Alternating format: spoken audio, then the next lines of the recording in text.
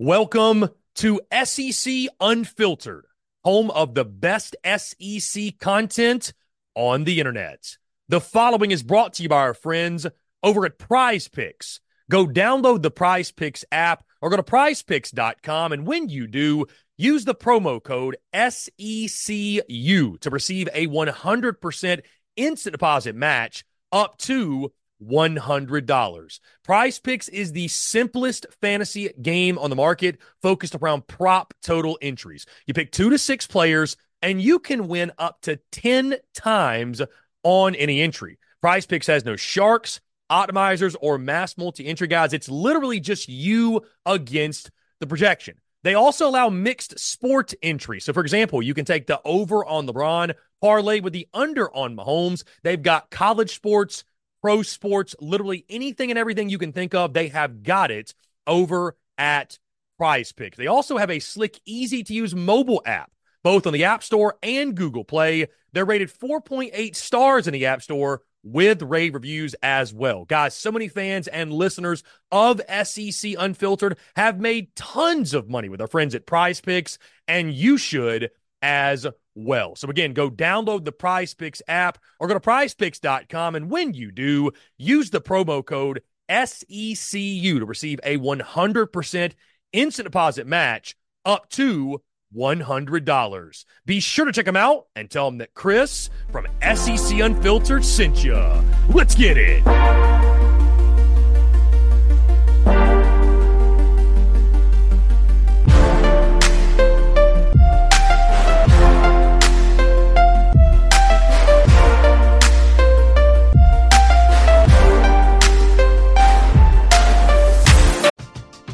We're driven by the search for better. But when it comes to hiring, the best way to search for a candidate isn't to search at all. Don't search, match with Indeed. Indeed is your matching and hiring platform with over 350 million global monthly visitors, according to Indeed data, and a matching engine that helps you find quality candidates fast. Ditch the busy work. Use Indeed for scheduling, screening, and messaging so you can connect with candidates faster. Leveraging over 140 million qualifications and preferences every day, Indeed's matching engine is constantly learning from your preferences, so the more you use Indeed, the better it gets. Join more than 3.5 million businesses worldwide that use Indeed to hire great talent fast. And listeners of this show will get a $75 sponsored job credit to get your jobs more visibility at Indeed.com/Blue Wire. Just go to Indeed.com/Blue Wire right now and support our show by saying that you heard about Indeed on this podcast. That's Indeed.com/Blue Wire. Terms and conditions apply. Need to hire? You need Indeed.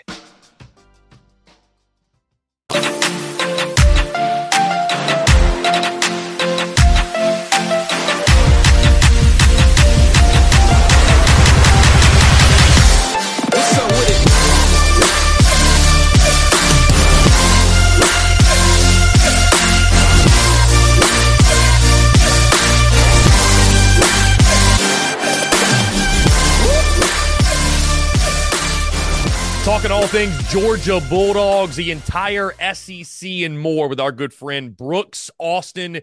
He's the director of recruiting for SI's Fan Nation, the lead editor for Dawgs Daily, and he's also known better as the film guy. Brooks Austin taking the time to join us. Brooks, what's going on, my man? Your nickname, the film guy, is that as simple as just it is what it is? You watch a lot of film, break down a lot of film. Is there more to that? Why the nickname, the film guy? So honestly, here's how it happened. Like every time I was ever introduced to a show like this, or anytime anyone would bump into me, or anytime anyone would recognize my content, the only time they ever recognized my content originally was off the film stuff, and they would go, "Hey, you're that guy, you're that guy that does the film, right? You stayed up on the board and you do the film." And I was like, and it kept every time. Like radio announcers would stumble over because they would find my stuff on YouTube and they'd bring me on. And they try to like figure out how they're going to explain to their audience what I do. And they're like, he's this guy that does the film's work on YouTube, and you really got to check him out because he does a great job. So eventually I hate the idea that I named myself, but eventually I was like, dude, I'll just moniker it. Like I'm the guy that does the film, so I'll just be the film guy. And that's kind of what I do. I break down a lot of film, especially in season, off-season stuff. I watch a lot of tape, in-house. Sometimes you just got to pick it up and run with it, my friend. I respect that. Brooks, what's the offseason look like for you right now? Obviously, there's no offseason in college football. We got the portal, we got recruiting, right? We're just talking off air. You're talking on camps and, recruits showing off their skills in the classes of 25 and 26, et cetera. But what does that look like right now? I feel like if there's any point in the year that is kind of a dead period of some sort, it's probably this one, maybe middle of summer as well. But what's Brooks Austin up to these days when it comes to talking all things college football and obviously Georgia? Yeah, I wish my brain would allow me to just kind of hang out and be normal during this quote unquote off season, but it don't really work like that. ADHD don't really work like that at all.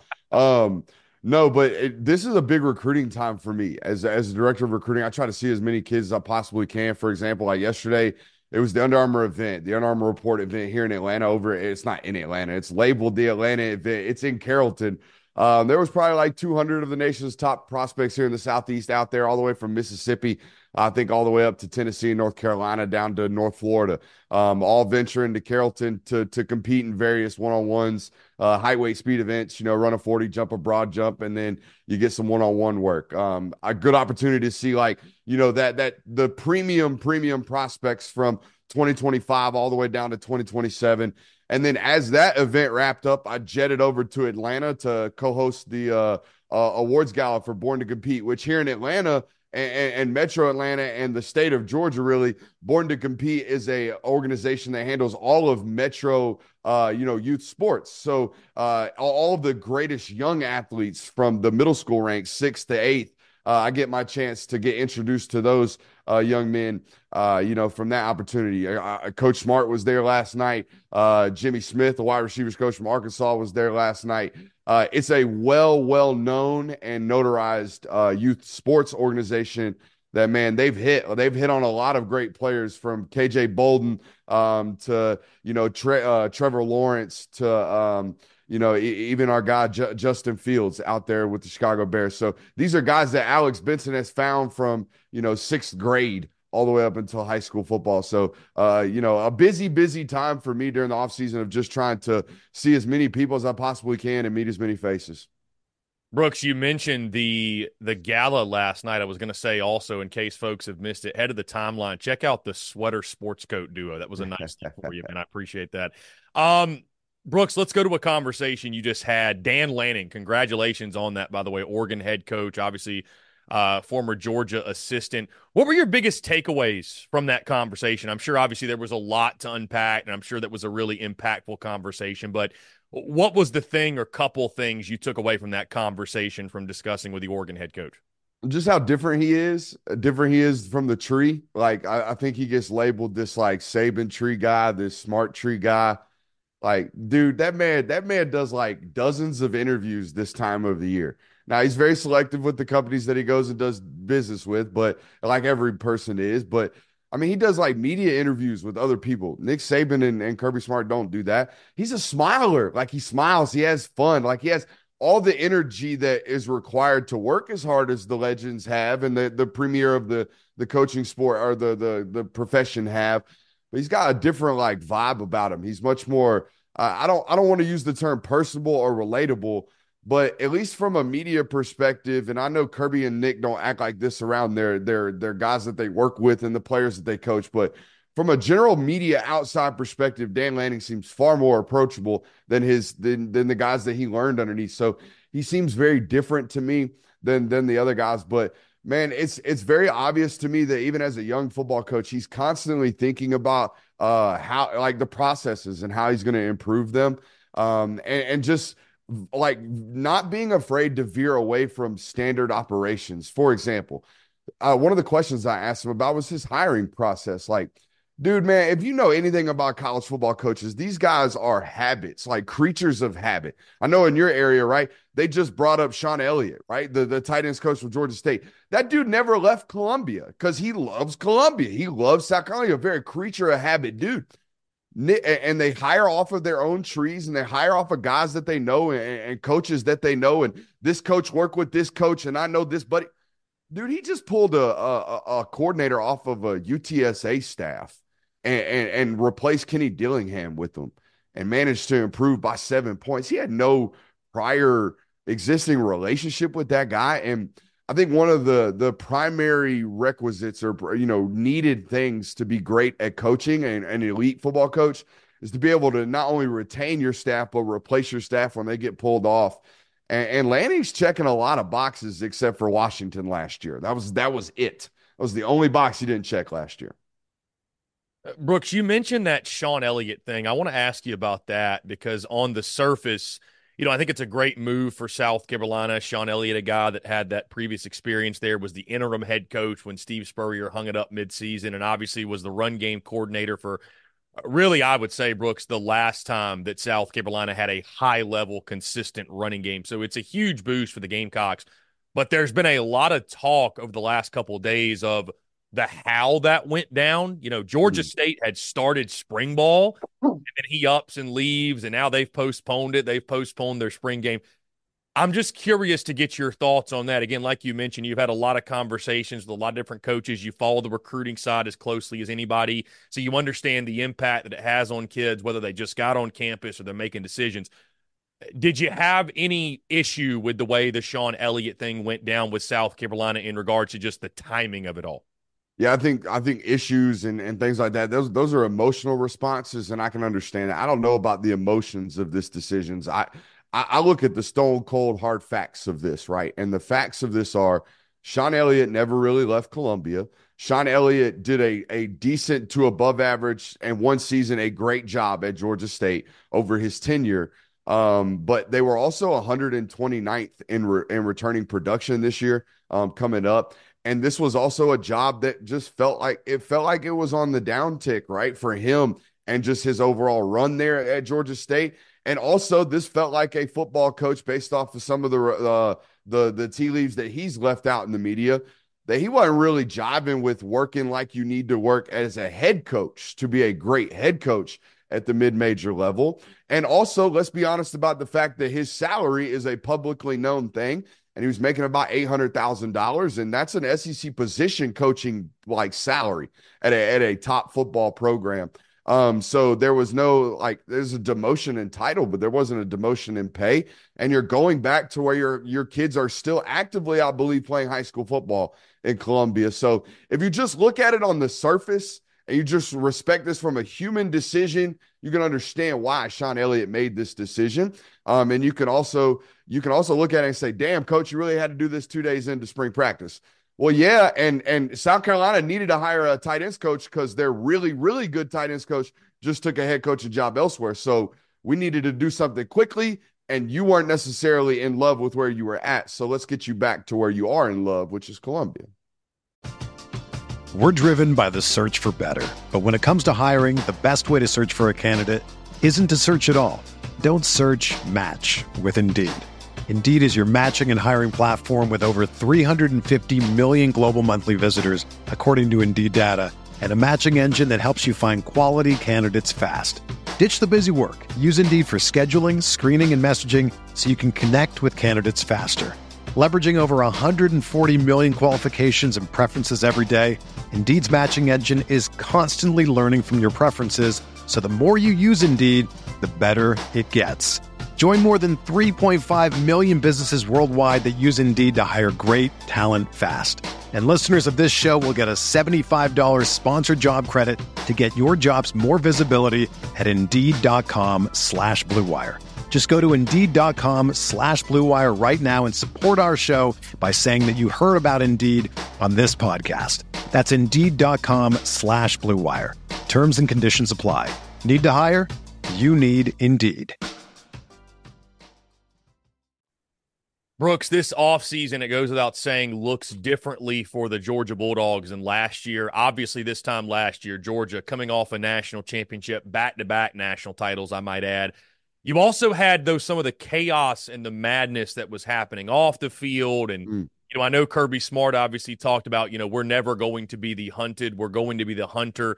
You fighting complacency. That's what you continue to fight day in, day out, especially when you've won back-to-back titles. But my question to you, Brooks, is this: how much different does this offseason look for Georgia compared to last year? And could it actually be a great thing for the Bulldogs? Because they were combating a lot. I mean, it felt like it sort of compounded. And then we got in the season, and it's like Georgia couldn't win by enough because when you're being measured up against, It's not about are you the best team in the SEC. It's about are you good enough to win 3 straight national titles. Like, there was a lot going on. It feels like it's a little bit calmer waters this offseason. Do you think that could lead to some bigger things for Georgia down the road? Yeah, a much quieter offseason for sure. You're 100% correct on that. The thing that they've been fighting this offseason and they're continuing to fight right now is the NFL. They're swatting the NFL off to save their staff. I mean, Brian McClendon just got picked off recently to go. I mean, he took the same title. He was a wide receivers coach and a pass game coordinator at the University of Georgia.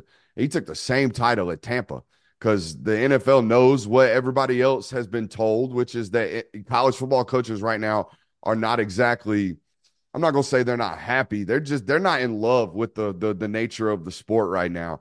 If you talk to any college football coach, well, you probably can't get them on the phone because they're probably getting berated by their own roster right about now because it's the dead period. So they can't be out hunting, the next kid to berate them for a raise constantly. But that's what's happening right now. College football coaches and position coaches in particular, head coaches are having to deal with the stress of this, but position coaches in college football right now are constantly under threat of, my guy just threatened me with a new raise elsewhere. Is it real? I don't know. I would have to call that school that he just threatened me with to find out. And even if it was true or even if it wasn't, that guy's going to tell me, I don't know what you're talking about. So it's a whole lot of blind bluffing games and blind threats and empty threats. Do I live up to this? Is this kid good enough? Can I replace him? Oh, shit, there's the portal. Oh, my God, how do I get under 85?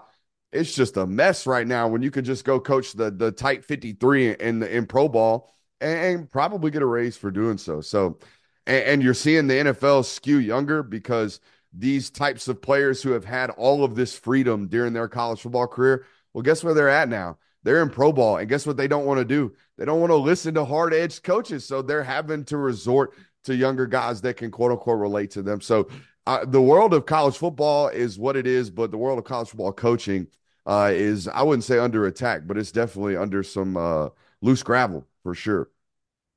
Brooks, Georgia, of course, going to be one of the favorites in 2024 to win it all yet again. Going into spring ball, what would you say is the top storyline for Georgia? Maybe some of the loose ends they're going to try to tighten up once they get into spring practice. Yeah, I mean, we just talked about it. They lost their wide receivers coach. I mean, this is wild to me. For as well as Georgia recruits at every other position, check this out. There's like 7 names. You can't, I mean, if you're going like 9, 10 deep in a wide receiver core, it's like an NBA bench that they're like last 3 guys. They're not getting used. So let's not even talk about them. But let's talk about their wide receiver core and corpse. I guess you could write it. We talk about it in core, spell it corpse. That's always been weird to me. Let's talk about their wide receiver core, right? You got guys like Colby Young that just came in. London Humphreys just came in. Michael Jackson the third just came in. Robert Thomas is returning, right? They need a big year. Dominic Lovett, that's a guy that's returning from a transfer. They need a big year. Those are 5 transfer names. Oh, and then they got these we'll call them homegrown talents in Dylan Bell and Anthony Evans Jr. And then we like on the verge there, we're going to talk about names like Tyler Williams. But in the tight 7, tight 8, only like 2 guys that they've recruited. The other 5 that they're dependent upon are guys that they have had to steal from other rosters via the portal or grab from other rosters via the portal.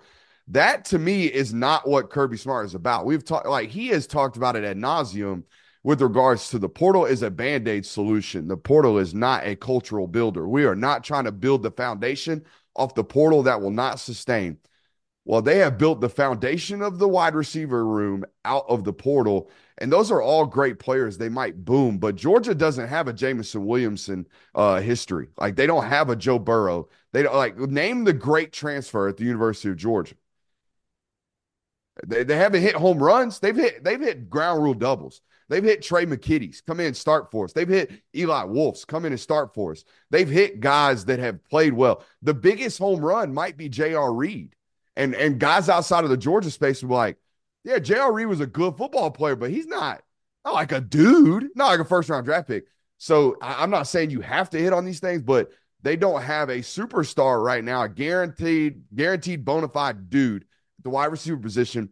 They've got a lot of guys that they've brought in from other places that they are hoping become dudes at their university. So that would be the one room I look at and be like, man, for like 4 years, I write articles every single year. Will this year be the year Georgia has a 1,000-yard receiver? And Alabama had a couple years ago where they had two of some bitches. So I there you go. That would be the area that I would point at. Brooks, I want to ask you about what you're expecting from this guy on the field. But first, how do you feel like Georgia fans have embraced Trevor Etienne? Because, I know it's the portal era where it's free agency and guys can up and go anywhere. It doesn't matter the school. They can go in conference. Doesn't matter. But Florida, Georgia, Georgia, Florida is a real rivalry. There's a lot of hatred. And so going from wearing that Florida uniform to wearing that Georgia uniform, like, I know Dog fans, I'm sure, are just elated he's going to be on their side, being productive in the running game, what he's going to mean. But, like, what's the embrace been like? Has there been any mixed feelings, honestly, or is it just kind of an acceptance of, hey, this is where we are. We're just glad you're wearing our colors now?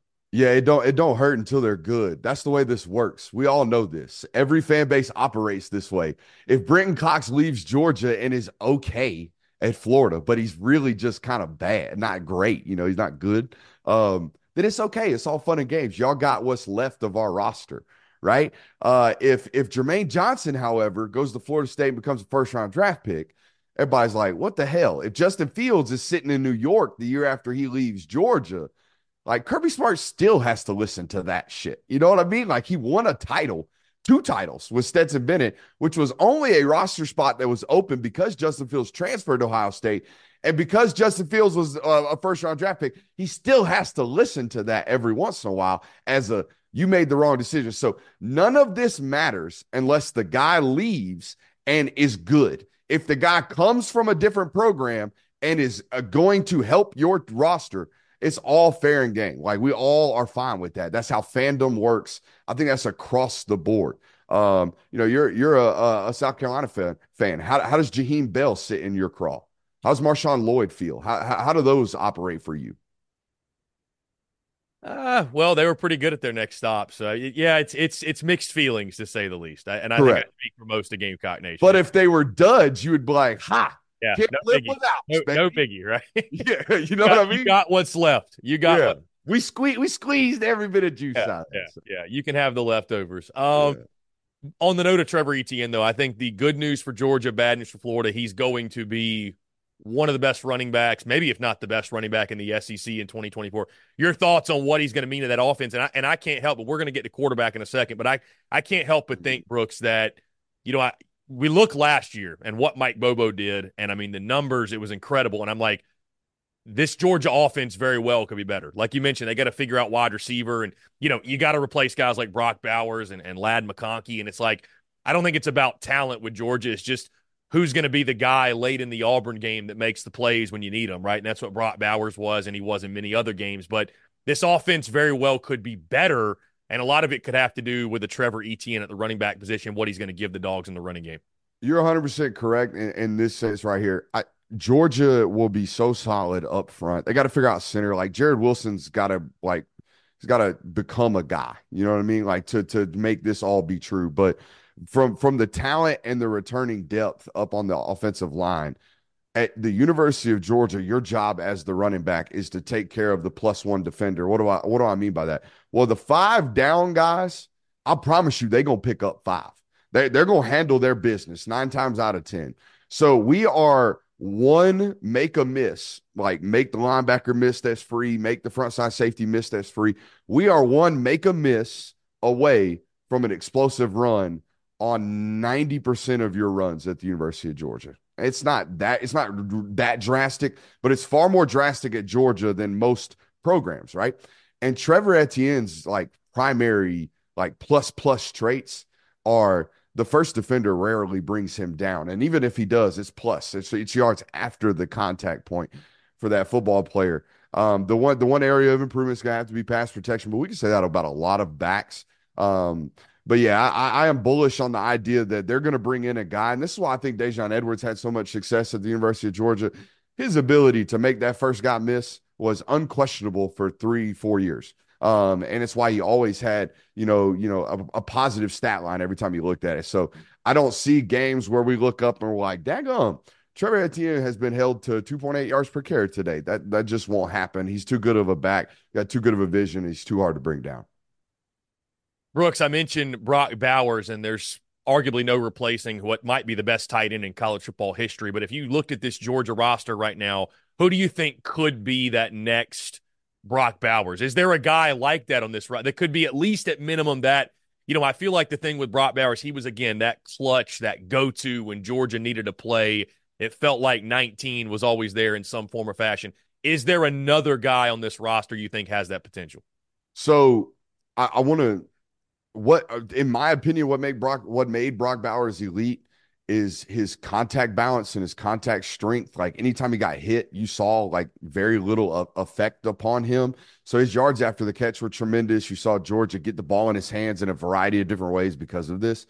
That portion of a replacement in the tight end room, I don't believe anyone will ever be that again for them. Like there's clips of him running like tight end angles against Georgia Tech and then like grabbing the ball, catching the ball at the 20-yard line and splitting two safeties playing cover two down the middle of the field.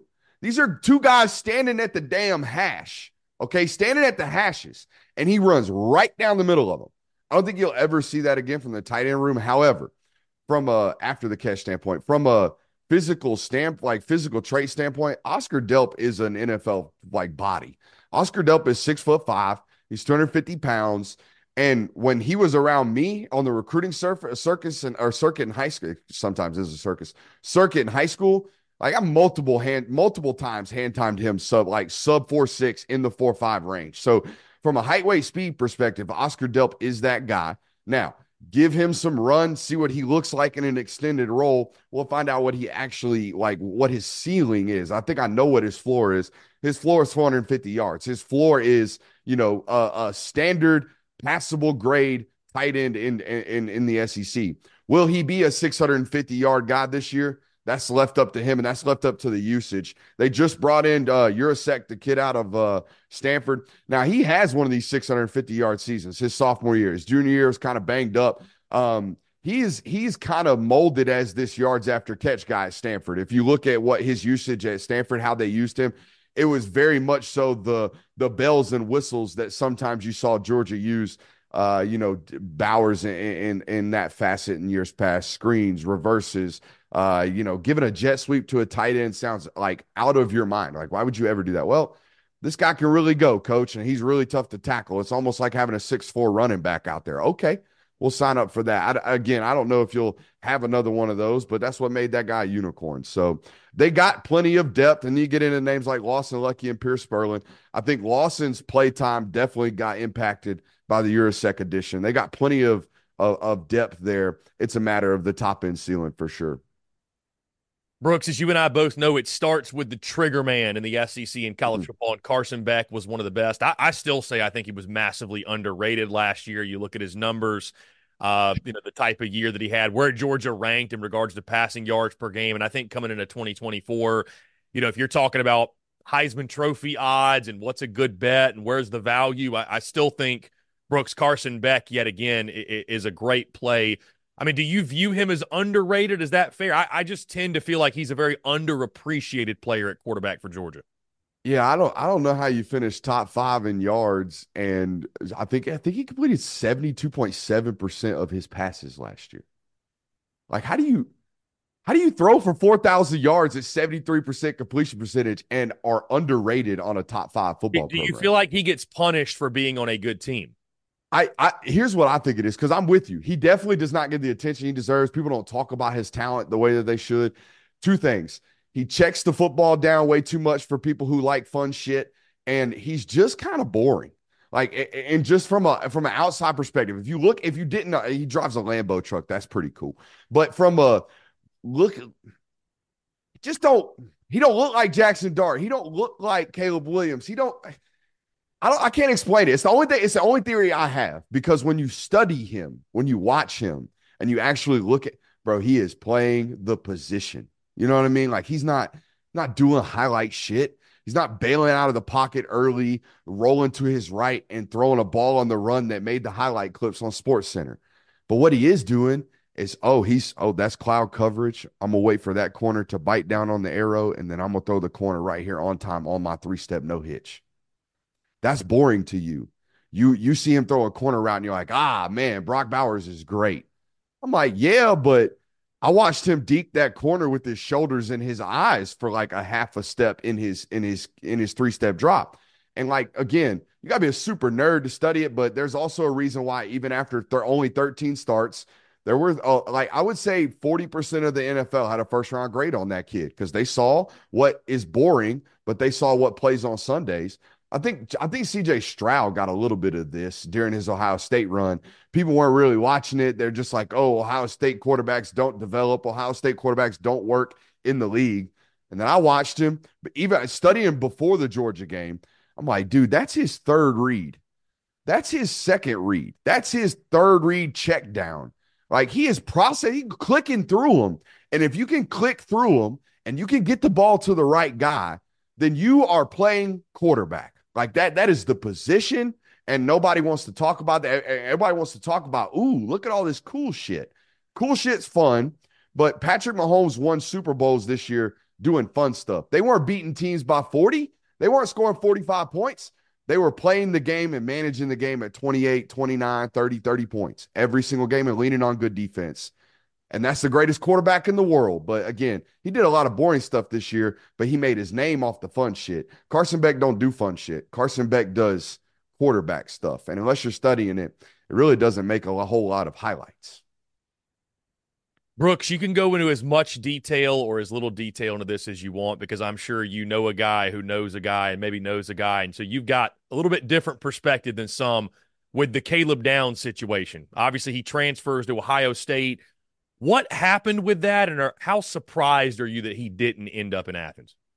So I think he committed on a Friday night, like 5 o'clock, right? I think a Friday night, like 8:30. I was in Atlanta at another workout. So I remember where I was because I got a phone call from his camp right after the news broke. Hey, because here's how this works. It's like big head honchos, ESPN, national coverage, right? And then eventually it'll trickle down to the lower level local guy that's been covering him since he was 14. You would think it would be inverse. Hey, let's call the guy that's been around the family since middle school and you know what I mean? But it don't work like that. It's big head honcho and then it trickles down. So by the time I got the phone call, I had already gotten the Twitter notification of the news having been broke. So that's kind of how it works. But from a knowledge standpoint, how did this operate? Broke down, committed on Friday. I was told somewhere midweek, like whether it be like Wednesday, let's call it Wednesday. I was told Wednesday there was a phone call to Georgia. It was like, hey, it's you guys. Hey, we're just gonna come there. We feel comfortable. T-Rob's there, systems there, no change. Like y'all are a national program. We're gonna be a first-round draft pick in a couple of years, anyways. Let's just go be comfortable. Those are familiar faces, right? Very unfamiliar place to us. We're not. They live in Georgia, but Dad was a college football coach. Like they don't have identity structures. You know what I mean? Like some people who don't understand this lifestyle don't understand that coaches they don't resonate to one local area. They're nomads. They go around where the work is, you know what I'm saying? Where the promotion is. So this identity structure of a local place, it doesn't exist with this particular circumstance. And I would argue most coaches' sons. So it happened on Wednesday, thought Georgia, hey, strong. That's why I think you saw a lot of people, myself included, on the Georgia end start hammering like, hey, predictions are in, recruiting industries, Whitflaw and bombs, blah, blah, blah, blah, blah, sliding scale majiggies. We're all like, hey, Downs to Georgia. And then as time proceeds, right, as things start happening and as time prevails, like he still had to wait a 48-hour rule out. I think a lot of people forgot he couldn't actually commit until Friday, I believe it was. He put his name in the portal, I think Tuesday, and there's a 48-hour hold before the paperwork's actually in. So in that time span, Ohio State worked their way in. Texas even worked their way in, but Ohio State obviously was the main culprit. And a lot of stories about, money and promises. And I don't like the pocket watch. We don't really do that on my network. Kids make money. We all know this. I don't feel like boiling it down to, hey, they gave him a Bugatti. I don't know this stuff. But here's what I know. I know that there were certain football stipulations per my sourcing. And the football stipulations were this. Wanted to be a punt returner and a kick returner. Obviously wanted to play safety in a good system that prioritized safeties. And Coach Bowles' system up there, it's more of a 3-safety system. It's exactly that up at Ohio State. They prioritize safety play. And I was told, and I believe this, I was told he wants to play a little bit of offense. And when I heard that, I was like, oh, Caleb Downs wants to win a Heisman. Caleb Downs wants to win a Heisman, and his people want him to win a Heisman. And by the way, I think he's very capable of winning a Heisman. I think he's one of the best. If you put him in a top 3 collection of position players in college football, I'd put him there. Like, if you studied him in Alabama this year, he was basically running their entire back end as a true freshman. Got first-round draft picks turning around, asking number 2 what to do. Like, well, he's a great football player, and yeah, if it were 8 to 10 snaps on offense this year or next year, I would not be surprised. Brooks, last thing, and we'll get you out of here. You mentioned the landscape of college coaching changing quickly. When you talk on Kirby Smart, I think there's many that have speculated that maybe the thing that's going to hold Kirby back from reaching the heights Nick Saban did was because of this era of college football with NIL, the portal, and obviously I'm not speaking to how he feels about it, but like you mentioned, it just takes a toll on any coach out there. Do you ever worry about the potential of, Kirby Smart may come into a year and say, you know what, I want to take a shot at the NFL. I just want to coach ball. I don't really want to deal with being a general manager and a negotiator along with being the head football coach and coach ball. Do you ever think about that? Is that something that, do Georgia fans, I guess, speculate on the long-term future? Because Kirby obviously has built a monster there in Athens. He truly loves coaching at the University of Georgia. It's very special to him. The NFL stuff would be about ego, and every coach got ego. So let's put that out there. Every coach thinks they can do it. If there's a job or a task or a problem or a goal or whatever, every coach looks at that and says, I'm the guy. I'm signing up. I'm going to do that. So maybe the NFL is a thing. I think burnout is the thing that's going to get this dude more than anything. And here's one thing that I've noticed about him, and he's not playing crazy with this NIL stuff. He never was. From the jump, he was. From an outsider's perspective and even an insider's perspective, it seemed very much to me like Georgia's approach to this has been, hey, let's just survive until some type of regulation comes, because eventually it'll come. And I do believe that. Eventually, whether it be a super league, whether it be the NCAA actually figuring out this $6 million sub league that they're talking about, whatever it is, eventually this will come to balance. And I think as long as he survives to that, the love of football and the constant drive to coach will eventually keep him around. It's the same thing that kept Saban around. But the idea that someone's going to coach until their early 70s under the state of what it is now, no. There's no way in hell. So he'll never catch him from a longevity standpoint.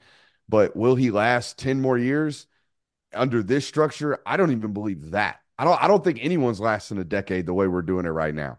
But there's got to be some type. I think one portal window is the thing that Lanning mentioned. Like, if you just give us one portal window, that cuts December, nightmare out of the way. Like, we just get rid of that. And oh, by the way, player of mobility is fine. Like, player mobility is great. I want y'all to be able to go. If coaches can leave, you should be able to leave. We all believe that. But the one window would actually keep these kids on campus for a full year. And from just a young man's perspective, like being able to stay in one spot for a full year and, hey, just wait it out. I know you hate it now, but in 10 months, you might be okay. In 10 months, you might be fine. Instead, now we have these, it's almost like semi-annual decisions. Like, should I quit now or should I quit in 6 months? Well, just get there and let's hang out a year. I think that would be way, way, way safer for the longevity of this sport, other than this just like, we're basically like, if you know anything about recruiting, the state of Florida is like this. In Florida, you can play football somewhere, you can play basketball another place, you can run track at another spot, and by the fall, you can be back at another school playing football. It's a freaking mess. Look at high school sports right now in Florida, and that's basically where we're heading in college football if you're not careful. Brooks Austin, a Dawgs Daily, Director of Recruiting for SI's Fan Nation, and, of course, better known as the Film Guy. Brooks, it's a pleasure, man. I appreciate you taking the time. Let's definitely do it again soon. No doubt, brother.